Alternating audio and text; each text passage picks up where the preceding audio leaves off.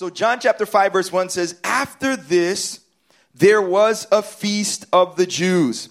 And we learned in John chapter 4, Jesus' interaction with a woman at a well. And I preached a message or a series called Obey Your Thirst from there. And so we're jumping back in here. It says, after this, after those things happened, there was a feast of the Jews and Jesus went up to Jerusalem. Now there is in Jerusalem by the sheep gate a pool. Everybody say a pool. In Aramaic, which is a form of Hebrew, called Bethesda.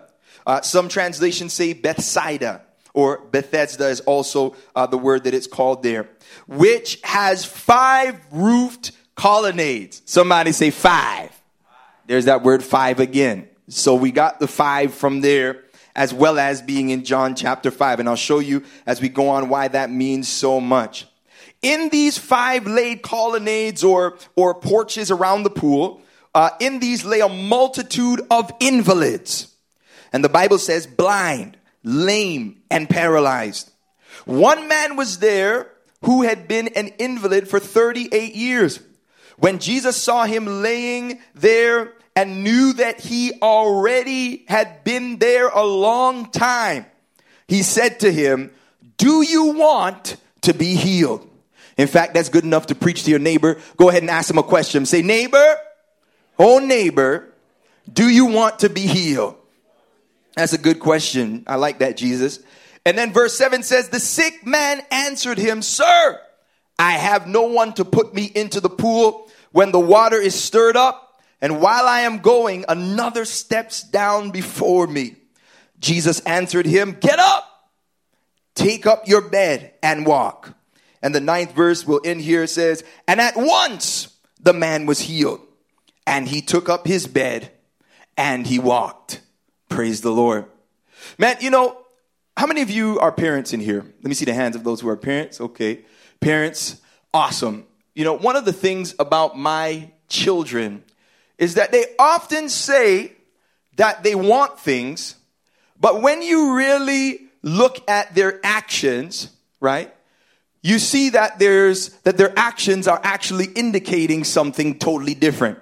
I'll never forget when my son Gabriel, he was so just he still is into basketball, but he at some point was like, man, it was a big deal for him to go to school, to make sure before the bell would ring, because he and his friends would play ball before school starts. And so he would be like, Dad, I want you to take me to school early. I want to get there early so I can go and play with my friends early. You know, they ought to say it like over and over again. He's like, I just want to go early, you know. And I'm like, okay, son. You know, you gotta, I'll take you. I want you to have a social life. I don't know how much of a social life you can have like in the 2nd, 3rd grade. But nonetheless, you know, I said, I'll take you. So the next day, I'll never forget, you know, I woke up and I'm getting ready. I'm getting ready to take him early. It's already a stretch because it's so early in the morning, but I'm like wiping the boogers out my eyes and I'm ready to go. I get myself ready. I'm like, where's Gabe? You know, Gabe is just getting up. Gabe is just getting himself going. Hasn't had no breakfast. Didn't brush his teeth. Didn't do anything. But he's yet and still. I'm like, son, what happened? I thought you said you wanted to go to school early to play basketball. And see, the thing is that although he exclaimed that he wanted to go to school early to play basketball, although he made it clear with his mouth, his actions indicated something different. How many of you know this morning, as we get the preach started, the fact of the matter is that there are many people who say that they want something to happen in their life, but just because something happens out of your mouth does not mean that your actions are indicative of such. Are you going to stay with me this morning? And so here in the text, we find this individual, this man who is at this pool called Bethesda. And in fact, the Bible actually makes it clear that Bethesda is a word that means house of mercy. Everybody say house of mercy. Or flowing waters. And so this was a place which was a house of, considered like a place of mercy. And the reason why this was considered is because all these people would come, and what would happen is that they would put sick people in the water, because at the time when the angels troubled the water, so they would say, people would get healed when they went. So it was considered that this is a place of mercy where God is showing mercy to people. And so those who were sick were able to get in the water and they were able to be healed. The first person to get in there, that is what would happen for them. And so Bethesda is this place where this is happening. And the Bible says that it was filled with people. I'm going somewhere. Filled with people who were invalids. Everybody say invalid. And man, that sounds like some Caribbean word, like it's Caribbean folk that like really, I don't know if you're invalid. Maybe you never got called anything like that, But the fact is that he says that invalids are there, and these individuals, invalid, the word there is the word astheneo in the Greek. Everybody say astheneo. The Bible was written in Hebrew, Greek, and Aramaic. Here in the Greek, it says it's astheneo. And that word is defined as weak or feeble or powerless or to be without strength. Clearly, in this moment, it was predominantly people who were physically weak and who were in this position that they classified as such. And this is why they showed up at the pool or were brought to this pool, because they were in need of deliverance from their situation. Who's with me this morning? And so the fact of the matter is that we find this story here. We find this individual here who is in this position where he has been an invalid for 38 years, the Bible says. Somebody say a long time.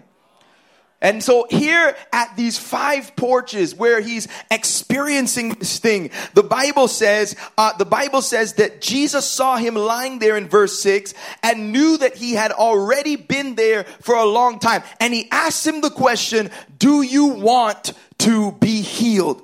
Now, before I address that question, I wonder if there's anybody in here in one way or another who is experiencing right now or has been in an experience where you feel like an invalid, where you feel weak and powerless, or there's something that you may be in the middle of right now that has you feeling like you're in a bound position. It has you, it might be something, a mindset or a form of depression or something that is with you, and as you go out and as you come in, it just seems like a gray cloud is just following you all the time. I might not be yet walking down your road, but if you live long enough, or if you'll be honest with yourself, I know I can be a witness that there are things in my life right now that make me feel weak and powerless.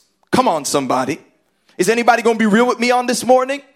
And so it might not be a sickness. It might not be a form of cancer. But to you, it might be a person in your life that may be abusive. To you, it may be a sickness. I don't know what it is that you're facing or dealing with. But at the end of the day, there are things in our life that bring us to this place. And I just think, when you think about this question that Jesus asks this man, it almost seems like, why in the world? Like, Jesus, are you okay? Like, why would you ask this guy? He's been there, the Bible says, for 38 years. Everybody say 38 years. 38 years facing these things. And, and I don't know about you, but, there's some things that you face that are quick, but there are other things that you face that are just things that are just prolonged, and they just go on in your life, and they just never come to a ceasing place or a stopping place. Has anybody ever felt like you were in the middle of something or dealt with something that just would not go away? It's like, man, hit the road, Jack, and don't you come back no more. Have you ever been in that place before? And you're saying, man, just get away, and nothing what you do. You shouted and you danced and you did all your stuff and you tried, and it just does not seem to go away. And I've been in that position, and there's something in particular in my life that I've had to fight and deal with. But the thing is, the fact is here in the text that Jesus asked this question. And the reason why he asked this question, if I could just get this party started by announcing the fact that just because someone is bound does not mean that they are ready to be delivered. Can I just keep it real on this morning? The fact is that just because somebody is bound, it does not mean that they are ready to be delivered. I told you, Gabe was talking about how he wanted to go and play basketball at school. But the fact is that even though he had that desire, he was not in position to be able to experience what he wanted when the time came about.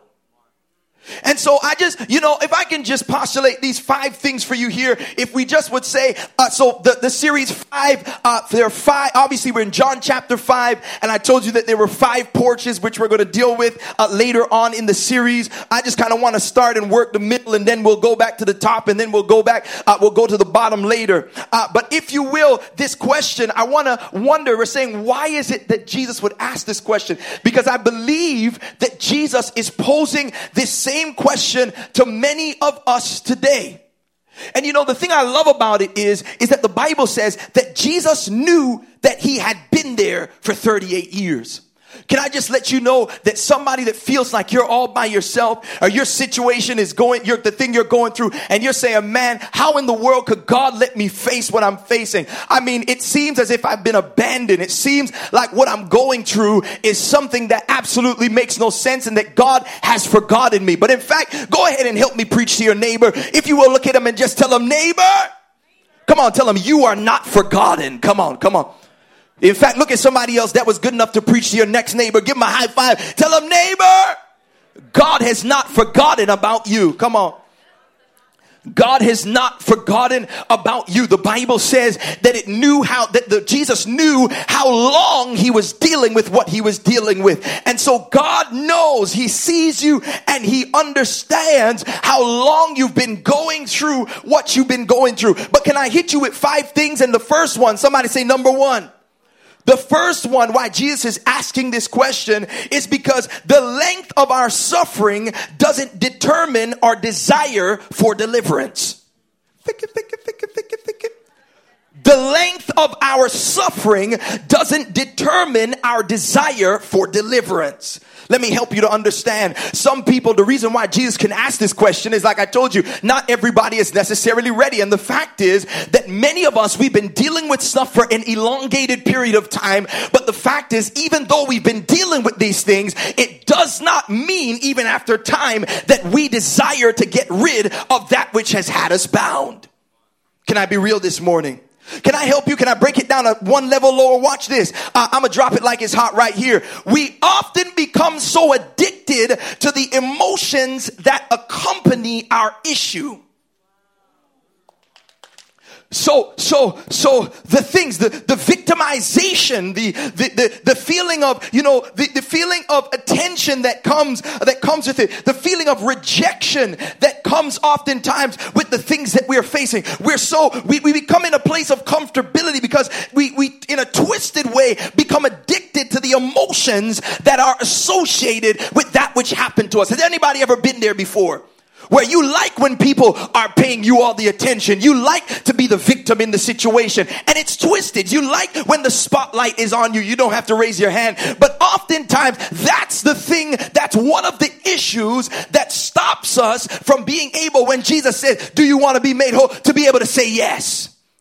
And I remember, there was a time in my life, there was something that I was facing. It was a hard thing, man, that really had a grip on my mind. And I remember it was so insane that I'll never forget this moment. I was playing in service, and I was playing this music, and, we were in worship. And it was one of those moments where I actually had a moment where, because this was something that was plaguing my mind nonstop. And I actually had a moment where I no longer felt that thing, and this is exactly what I did. I literally, instead of just saying, man, it's gone, and just saying, okay, I'm free, I literally started searching my thoughts, like, what was it that had me bound? What was it? What was that? What was it? Because the emotions and the stuff that I was feeling, I wasn't feeling it no more. And it was kind of like a drug of some sort. Like I had to go back and search for the thing, and it came back on me. Are you hearing what I'm saying? Because oftentimes we're so addicted to the emotions, come on somebody, to the emotions that accompany our issue. So the length of time you've been dealing with something doesn't necessarily mean that you're ready to get out. Can I hit you with number 2? Somebody say number 2. Why would Jesus ask him if he wanted to be made whole? And if I was to title this message, I would ask the question, you ready? Number 2, many times we fear what life will be like outside of our situational cage. Let me say it again. Many times we fear what life will be like outside of our situational cage. So the fact of the matter is, that's why like you see those stories, of course, where birds that may have been in a position where they're in a cage and the door is closed, and then they get to a place where the cage door is open, and you wait for them to move out, and guess what happens? They stay right there. Because they're so accustomed to being in the cage that it's like, what's going on outside that door? People who have literally been in prison or in jail for long periods of time, oftentimes they become so acclimated to being in the prison system and being in that reality. Come on, church, that oftentimes they'll go out and become repeat offenders because they fear the real world. Because they're so accustomed to being bound. And many of us, we are in that position of fear where we're scared about what it would look like because we're so accustomed to being in the cage. But I'm here to tell you, baby, this morning, I showed up to tell one or two people that God's deliverance is far better than Satan's imprisonment. Who'd I show up to preach to on this morning? My God, I want you to understand this. Can I help you? The fact of the matter is that sometimes the reason why fear is such an issue is because sometimes, watch this, the effects of fear itself are worse than if our fear actually came to pass. So sometimes, Jason, the stuff that we are fearing, right? The fear itself, the actual participation in fear, it weighs us down and jacks us up more than actually if the things that we are fearing were to come to pass in our lives. And so many of us invest more time in being scared than we do in walking in freedom, that the fear jacked us up worse than if the thing actually happened. Are you with me this morning? So firstly, the length of our suffering, does it determine our desire for deliverance? Number two, it says many times we fear what life will be like outside of our situational cage. And I just got 3 more for you. Is that okay? And so 3 more. The next one is, watch this, our perspective is often rooted in our reality instead of God's ability. So this man is bound, obviously, as you heard, for 38 years, and he is in this position and he is bound. And so the fact of the matter is that when Jesus asked him this question, will you be made whole? I'm sure that his thought is, look at where I'm at right now. And many of us, the reason why we don't experience deliverance in our lives when Jesus asks us the question, or the reason why he has to ask us that question, is because we look at our reality and we base we look more at our reality than the ability that God has to bring us out of what we're facing. And so you need to understand that God's ability is not squelched or determined by your reality. Let me say that again because the mic don't want me to preach, but I'm still going to preach anyway. The fact is that your situation and your reality does not determine God's ability. And oftentimes we don't want to walk in freedom because of the fact that we're looking at God and his ability based on our situation. But can I help you to understand? I remember, I was in the backyard and I was in a situation where, I don't know how many of you, in fact, if you want to hear me scream like a girl, let a bee come around. I just can't, I don't do bees, man. I don't do bees and I don't do spiders. I can mess with reptiles. I'm the dude running after lizards and snakes and all that stuff and frogs, and those things are cool. But the thought of it, I'm that dude, like, those memes, the dude that tries to catch the spider and it falls down and they just burn the house down. I'm just like, forget about it. Just the thought that this thing is just going to pop up out of in the middle of the night and I'm just going to see it just crawling all over my face. And I lived in California, so it was pretty crazy. I came home one day and there was a black widow on my front door. Come on, somebody. It was like, baby, get the matches. It was serious. But anyway, so I'm in the backyard and there was a bee, and I caught this revelation because the bee, man, when you think about a bee, in comparison to who I am, a bee is literally like this small. Are you with me? But this little bee that's so small still causes me to freak out and to scream like Claire, my daughter, because the fact is that this bee has a stinger. Are you with me? And so, it's crazy. Many of us, the thing that you are fearing is so much smaller, not only than you, but in the sum total of your life. But the thing that you are facing is most definitely not bigger than your God. And you know what happens? Because this is the fact of the matter. The fact of the matter, Laura, is that when you go, they'll tell you, and it's common sense, that when the bee shows up, you don't get to start swinging at it. If you start swinging at the bee and start exerting all sorts of energy towards the bee, what's going to happen?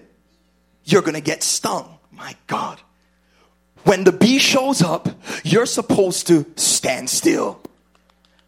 And instead of screaming like Pastor Andrew, you stand still and you see you're in a position where that bee that has that stinger and that bee that seemed and proposed itself as something bigger because it can just act like something huge, like it's something that it just by default has to mess you up. Somebody sees where I'm going with this thing. And oftentimes we exert a whole bunch of energy. But as I was standing there, the Lord just put in my heart, He was just like, you need to get to the place that when the bees start coming your way and when the stuff that you're facing starts buzzing and acting like it's bigger than you, you got to get to the place where you stand still and see the salvation of the Lord. Too many of us been swinging in fear because we're scared and screaming and acting up and investing emotional. Man, I'm preaching better than y'all saying amen because I'm preaching to myself. The fact is, you've been exerting all your money. You've been exerting all your energy in fear because you're scared. But God is saying you need to get to the place where instead of swinging your arms and instead of tripping out, that you got to stand still and see the salvation of the Lord. I hear Exodus chapter 14, verse 13 and 14, where Moses had just led the children of Israel out of Egypt. And they were in this position where they were in bondage. And the Bible says that they came up upon the Red Sea. Somebody say the Red Sea.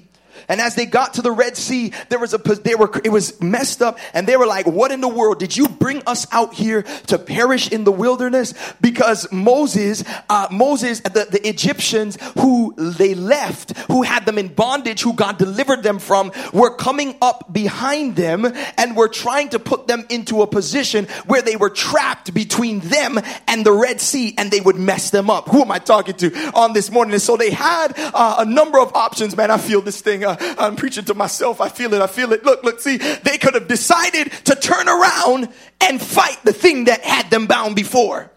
They could have turned around and decided that they were going to go and invest their energy in the army who was behind them.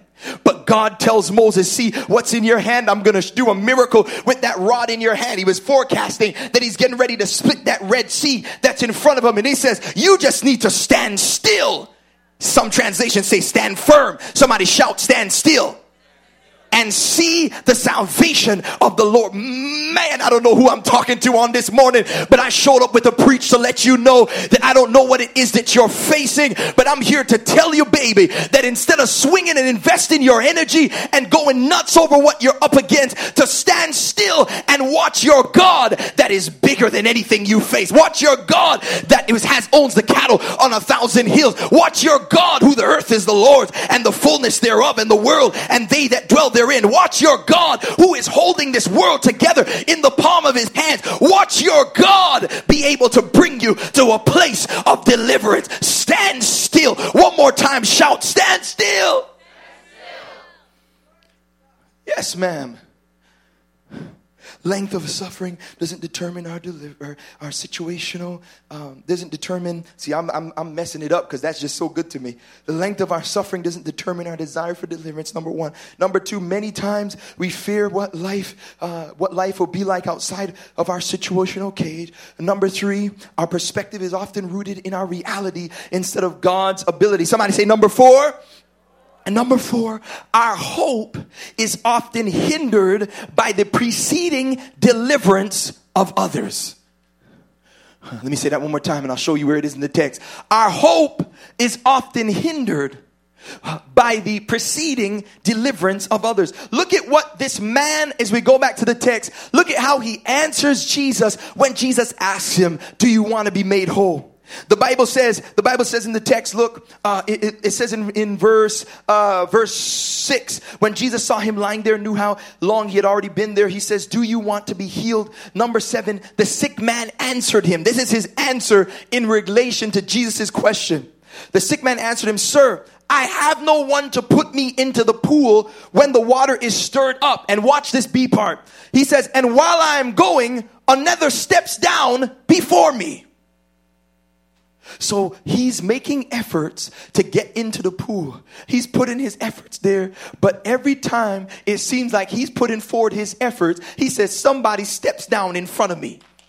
Have you ever been in a position where you've been facing something that you wanted to get out of? You've been facing something that you've been up against, and it seems like other people are just showing up and getting their miracle and getting their breakthrough before you? Maybe I'm the only one that's ever been there. It's the craziest thing. I mean, you've been the one that's been practicing. You've been the one that's been putting all your effort. You've been the one that's been investing all of your money and doing stuff. And oftentimes it seems as if others are stepping in front of you. But I'm here to tell you, baby, because somebody else got theirs now doesn't mean that you can't get your miracle from the Lord. Who am I talking to? I came to charge your faith this morning, because oftentimes we become haters because we lose hope because of what God does for others. But you need to mature to the place. Sometimes God's just maturing you to the place where you know how to be a cheerleader for somebody else. Come on, somebody. In order so God can know that you can even have the heart that's ready to be able when he brings the thing into your life.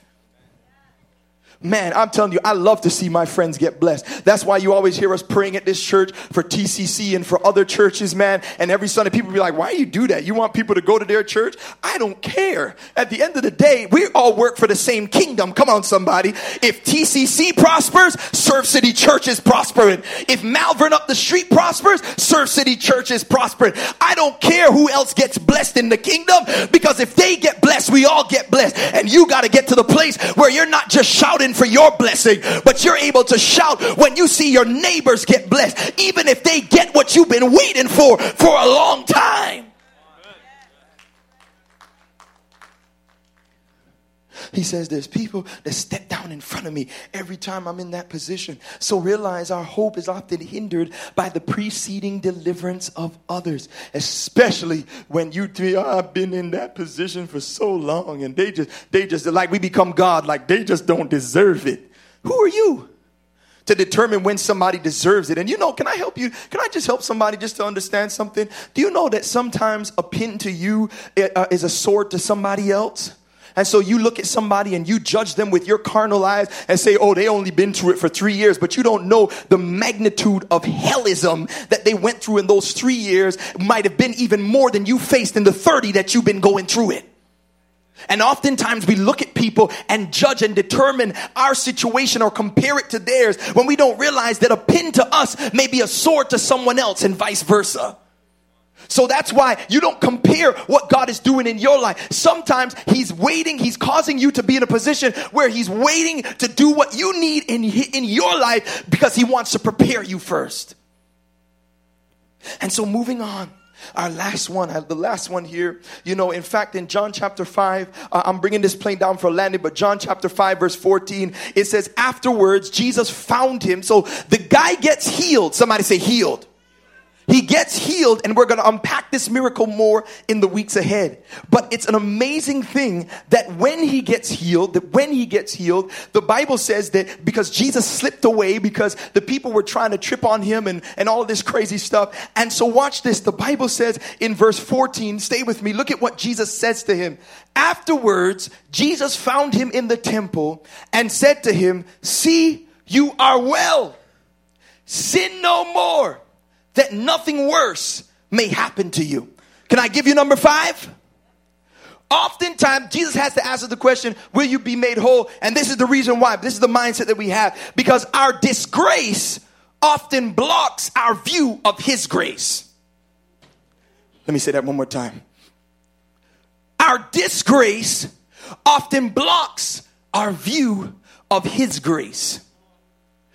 Some of us, the reason why when Jesus asks you, will you be made whole? And God has extended the opportunity for you to come out of the thing that may have you bound. Oftentimes we say, well, I'm not good enough. Have you ever been there? The thing that I'm facing, man, God couldn't want to deal with me or mess with me based on what I'm facing. Some of you might be suffering with some weird sexual addictions and some things that you're up against or some stuff that you don't even want people to talk about. You don't want to tell nobody about. Have you ever been in that place before? I know I've been in some place before. I'm like, man, I don't want to tell nobody that. And you don't even realize that oftentimes the person that's sitting next to you may be dealing with the same stuff that you're dealing with, because my Bible says in 1 Corinthians 10:13 that there's no temptation that has taken you or overtaken you that is not common to man. Come on, somebody. And so the devil, what he wants to do is to put you in a position where you get isolated and you don't talk to anybody, because he knows that you're weak by yourself, but there's power in numbers. He wants you to feel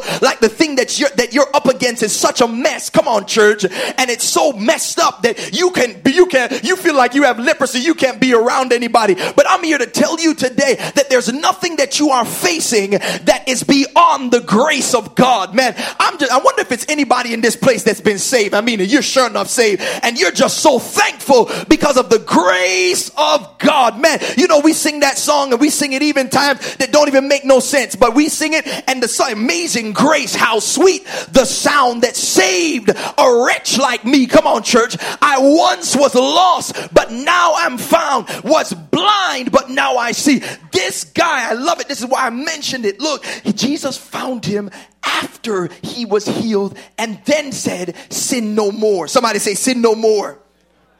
Jesus healed him before he told him, sin no more. Somebody catch that revelation. Jesus healed him, then found him later and said, go sin no more. You know what that tells me? He didn't have to be good enough. Come on, somebody. He didn't have to be in a position. Yes, it was important that he went on and didn't continue in sin. Some of the things that many of us face, we think that we're facing them because of our sin. And sometimes the stuff that we are in is because of our sin. And it would seem that it was indicative by that passage and by what Jesus said, that what he was facing was because of sin. But the fact is, the text makes it clear that Jesus doesn't deal with his sin until after he brings him to a place of healing. I don't know who I showed up to minister to today, who feels like you're not worthy, who feels like you're not worth it, who feels like God can't do this thing for you. But I'm here to tell you, baby, that Jesus didn't die for you when you had it all together. Come on, somebody. Jesus didn't die for you when you got it all together. And the fact is that until he returns, we're always going to be in a place of imperfection. Unless your last name is Christ, your boo-boo's always going to stink. Come on, somebody. And your mess-ups are never going to be to the place where you are in a place of perfection. But I'm so glad for God's grace, his marvelous grace. The hymn says, grace that is greater than all of my sin. Somebody say, thank God for grace.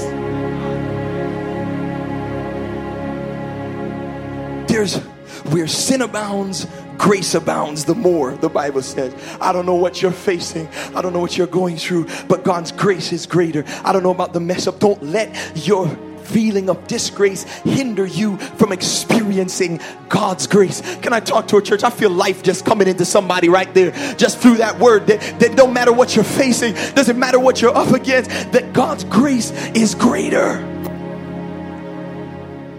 And so, just as a recap, oftentimes Jesus asked this question. Remember, are you ready? I'm asking you because sometimes the length of our suffering doesn't determine our desire for deliverance. Number two, many times we fear what life will be like outside of our situational cage. Number three, our perspective is often rooted in our reality instead of God's ability. Number four, our hope is often hindered by the preceding deliverance of others. And number five, and I just want you to hear this and just grab it. Our disgrace often blocks us or blocks our view of his grace. Yeah, Jesus doesn't want you to walk in sin and be in a place where, the things that may have been caused by your errors come back on you. But he wants you to encounter him first. And he'll give you the strength and the grace to be able to walk according to his will and according to his word. Who am I preaching to on this morning? And so as I close out today, and you can hit the lights, as I close out today, I want you to understand that I'm going to just mention this and note this. The Bible doesn't record that Jesus healed everyone at the pool. It doesn't record that everybody got a healing at the pool. Jesus came and he found this man. And he chose and he was in the position to heal this guy. And this guy ends up getting healed and delivered from his situation. And we're going to explore why in the next 2 weeks, over the next 2 weeks. But I want you to understand this. I want to note this. Not everybody always comes out of their situation. And sometimes the hardships we face are for our betterment. Sometimes for a season. Sometimes for a longer period of time. But we know that God sends and allows these things to happen because of our betterment and for our good. But can I just give you some news? It's not our responsibility to determine who God will heal or who God will deliver, or try to make ignorant excuses and make stuff up when things don't happen according to our plans. Are you with me? And so because this is the case, our job is to believe God. And our job is to preach and believe with others for them to be able to get out of what they're going through. Are you with me on this morning? And can I let you know that some of us, the reason why we haven't even experienced deliverance is because we already cast judgment on ourselves that God didn't even say to us. You already determined that God doesn't want to bring you out. He didn't tell you that, but you told yourself that. And so when he asks you, do you want to be made whole? You say no for him.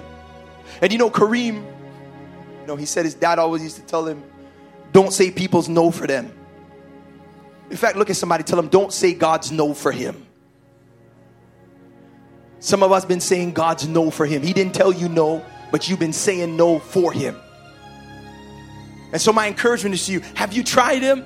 If you tried him and he said no, that's one thing. But have you believed him? Have you asked him? When he's asking you, will you be made whole? It's his will and his desire, his heart is for people to be free. Have you checked and see, God, can you do it for me? And so this afternoon, this is my encouragement to you.